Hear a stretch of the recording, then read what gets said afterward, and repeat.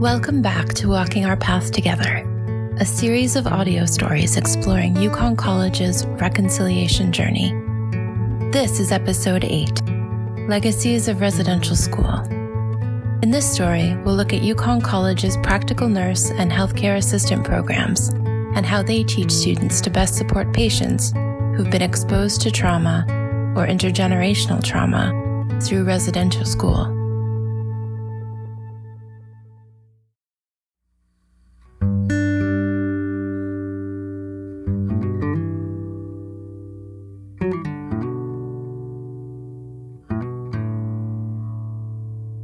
Kim Diamond and Sue Stark are instructors. Kim with the Healthcare Assistant Program and Sue with the Practical Nurse Program.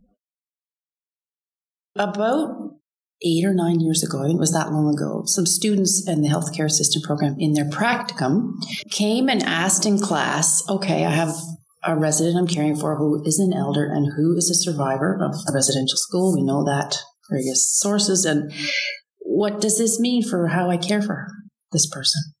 And we were like, okay, we should really consider that and have that in the curriculum somehow. And it was right around the time, too, that TRC was coming out with the calls to action and expectations of post-secondary institutions. So we really examined that as faculty, and both in the HCA and the PN program, and sort of said, okay, well, what could we be doing so the caregivers, we're educating caregivers, are competent and compassionate in their work. And we sort of felt that if we were missing this critical piece of them understanding the individual, because we want our students to give individualized care that's specific to each person, we're missing a huge chunk if we don't understand the history for an individual or a survivor or their family with regards to what happened in the Yukon to a lot of First Nations persons and communities. So we sort of thought like this is an imperative. So then we started discussing how we do it. And the first thing we did, I think, is we got together and we devised a one-day residential school workshop, which was for caregivers specifically. In the morning, the First Nations Health Initiatives sort of gave a bit of a background, which ended up in later years covering about half of the Yukon College grad competencies that came along later. So that was great. But it set up the afternoon where we had a very experienced RN and mental health practitioner who also was a consultant with the TRC. So she was a real gift to us. And she kind of shared stories of survivors and how they made decision and how their behavior was impacted by that experience and what caregivers need to understand. Just in everyday decisions that those people may make, that might have been informed by a trauma and how the body is impacted by trauma physically and emotionally and spiritually. So I think it was a real good sort of starting point for the students and the faculty to get some basic understanding on that. So that's how it started. And we had that workshop for about 7 or 8 years now. It's been a while. And we're now at the point of looking at revising it and moving forward.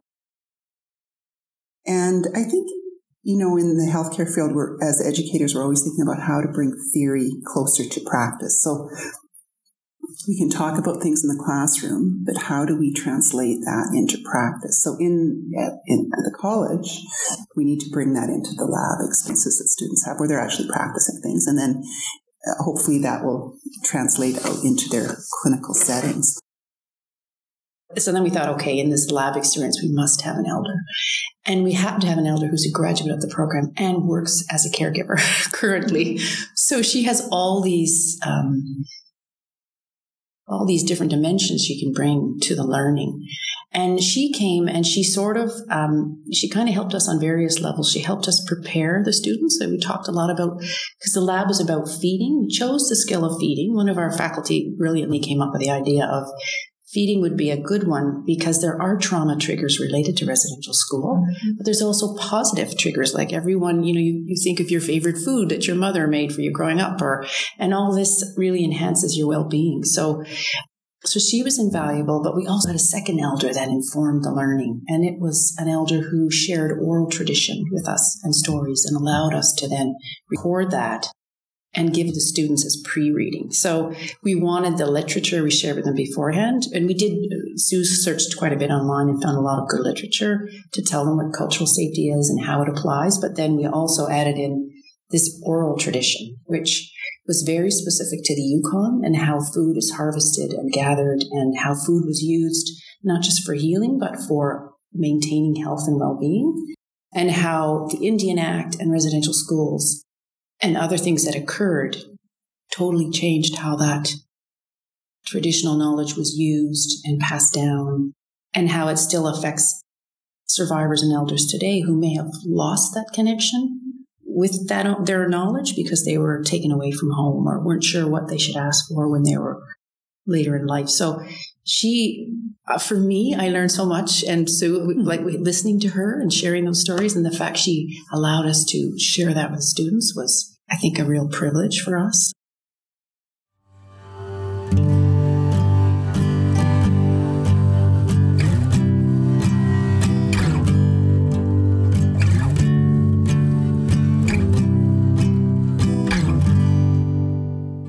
My name is Leanne Geddes, and I'm from the Wolf Clan.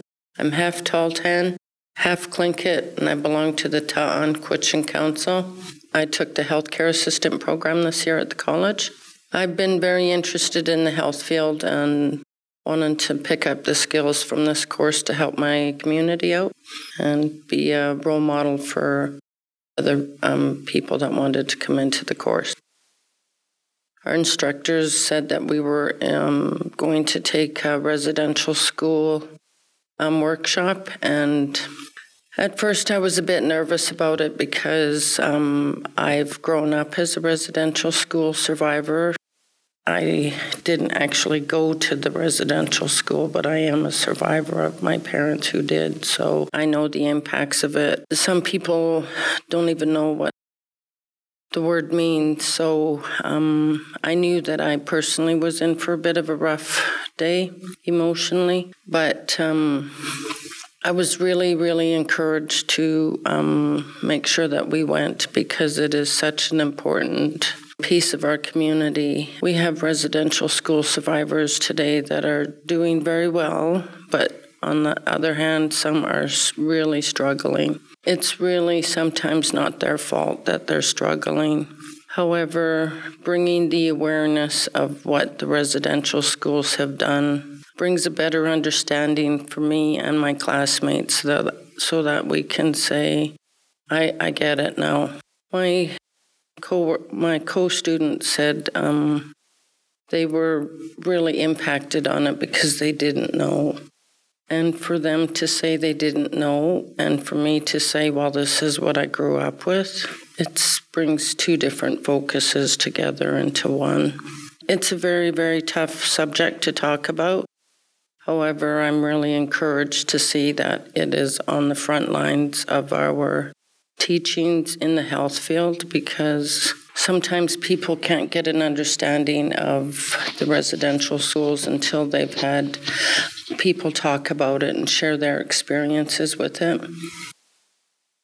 We were fortunate to have an elder with us who guided us through the discussions and shared his personal story with us, and it really was able to bring the message home that some people can get out of it and live a healthy life, and for the people that can't, we'll always be praying for them, and that hopefully they'll get through their struggles, and that our classmates had a different lens of looking at it, and that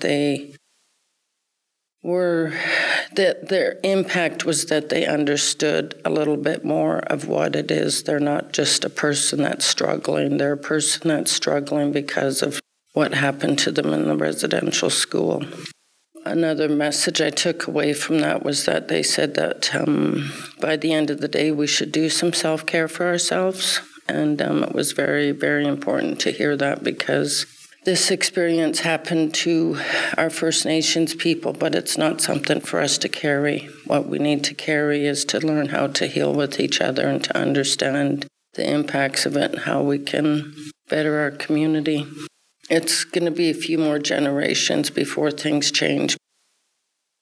After this workshop was over, my classmates came up to me for at least a week or two and they apologized to me. And it was a very emotional thing for me. And for them to say that to me really meant a lot.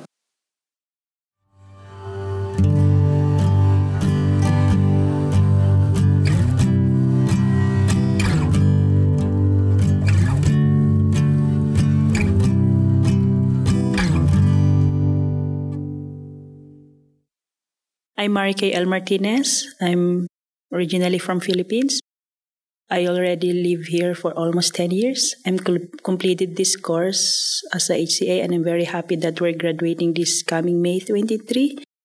First of all, I'm not originally from here, but I consider this is my second home because I already here for 10 years. So it's my responsibility to know everything, the history, so that I can share to my kids.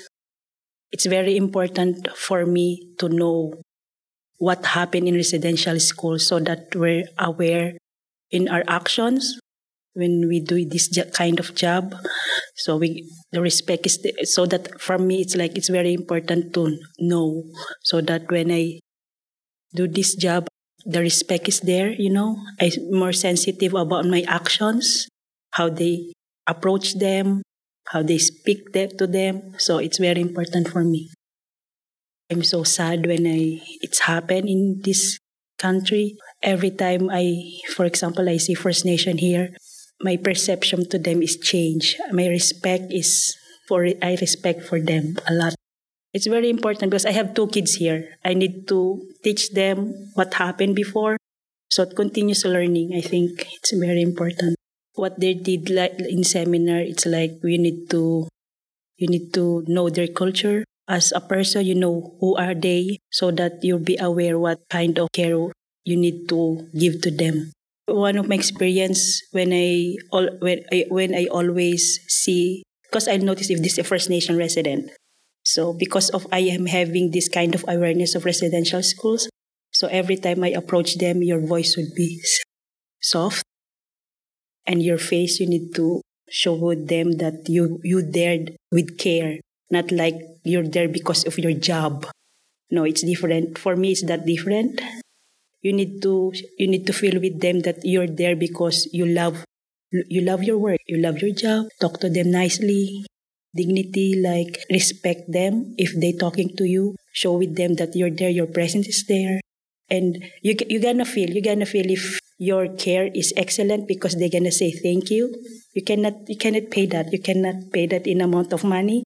Every time they say thank you and their smile, it means that they feel what care that they receive with you.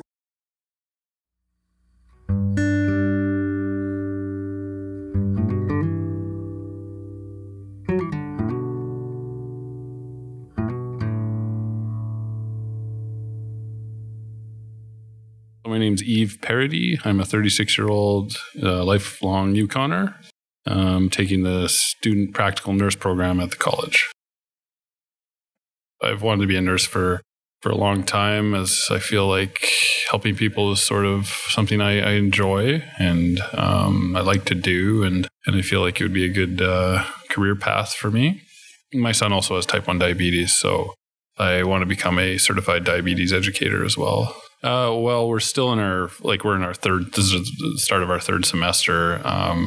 So we have about 11 months left in the program. We've been here since September. Yeah. I mean, I think the component we talked about where I learned the most was when you're having interactions with people who have been residential school survivors, important things that might trigger people and how to, just to remember that there's a really huge component with First Nations people, residential school survivors in particular. Well, everyone actually, all First Nations people, there's such a trickle-down effect from residential schools and the effect that has had on them, and how as a healthcare provider I can not make it worse. So things to look out for, triggers, emotional responses, when it's really obvious that someone's not, when they've been triggered and that their actions and reactions are based on that. And, just to be calm and take your time and realize that there's really big things at play. There's a lot of trauma that's been inflicted. So just how to pay attention to that. I haven't had to live any of these these experiences that residential school survivors and their children and their grandchildren have had. So I don't know anything about it really, even though I know about it. I don't have any proper perspective on it. So it's really good to remember that, and whatever I might think about it doesn't count. So just to remember to deal with people with kindness and compassion, and really understand that there's big things at play, and it's a lot bigger than just, me and the patient I might be dealing with. I guess the only thing I would say is I'm glad the Yukon College makes that a mandated thing, because there's so many students that aren't from the Yukon now, and don't have at least an idea of what happened at residential schools and how recent that history has been, and the horrible effect it has had on First Nations people.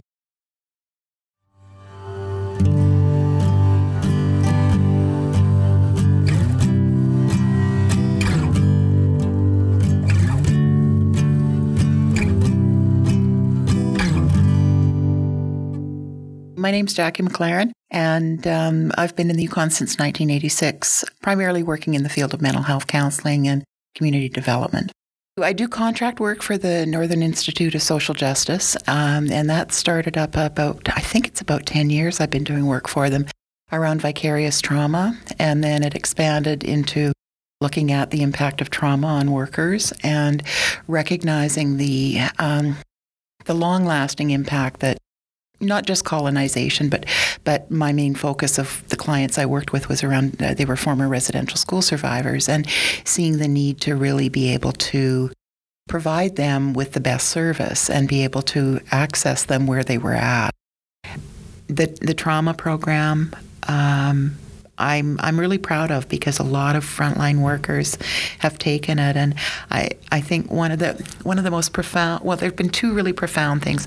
One was quite a while ago, and there was a fellow who was a guard at the jail, and he took the training, and he was crying when we did checkout at the end of the day, and he said, "I need to go to work and apologize to some people because I have really misjudged them."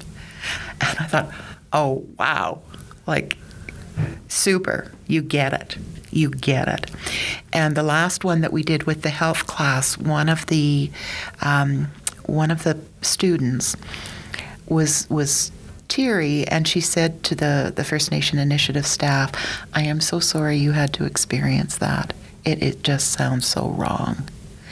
And so when people are getting that and reaching out, it doesn't take away the pain. It doesn't take away the bad things that happened, but it validates individuals who really just want to be heard and understood.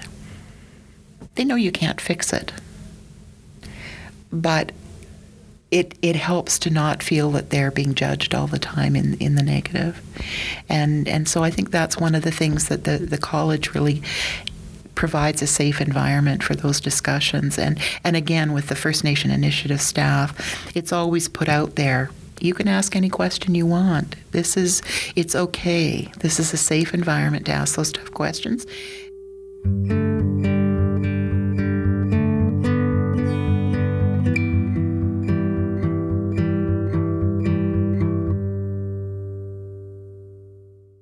Joanne Henry. I'm the director here at CARES, and CARES is Committee on Abuse in Residential School. My name is Kizeh.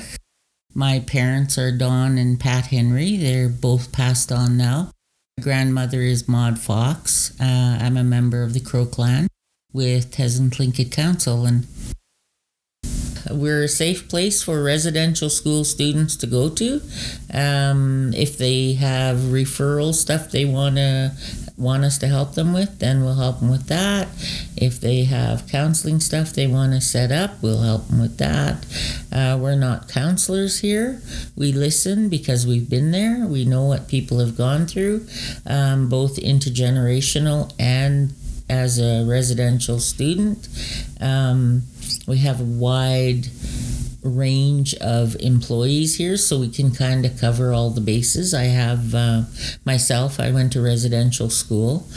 My parents went to residential school, so I've got having gone myself and intergenerational. If they just want to come and sit, people want to come and sit here, then come and sit here. You want to come and watch a movie, come and watch a movie. You want some help with something? Ask us and we'll do our best to help you. Someone's having a rough day, they may not come in here, they'll phone us, we'll go out and see them. There's support, like when the government or teachers or just a group is doing something in regard to residential school, then we'll go and support them. When I go home at the end of the day sometimes and I'm tired and I'm crying and I've had a rough go and I don't want to be here, and believe me, I do have those moments. I'm only human. Sometimes my own trauma is just too much and I'm like, that's it, I'm done. I can't do this anymore. I don't want to do this anymore. I'm not going to do this anymore. And then I'm like, but somebody has to do it. I don't know if what I do makes a difference. I don't know if it changes things. I do wonder if enough people will pick this up. I mean, I'm just one person, right? I just know how I work. And I go, is it my responsibility? I want to whisper real quietly, no. But on the other hand, I don't want to say someone's got to do it. But the door's been open. The door's been open. I do wish more would pick it up. I hope more people hear about it. I hope more people try to start understanding it. This happened here in Canada. It didn't happen overseas. It happened here. We had 4 residential schools in Whitehorse. We had 1 in Dawson. We had 1 at Shingle Point. Those schools existed. They were here. First Nation kids were taken out of their homes in our little tiny communities and put in these schools for whatever reason they thought they should be put in there. We didn't get educated. It's not like we went to residential school and the whole world was at our doorstep. We went to residential school. We were starved. We were beaten. We were sexually abused. We were physically abused. We were mentally abused. And we were spiritually abused. So residential school did nothing good for us.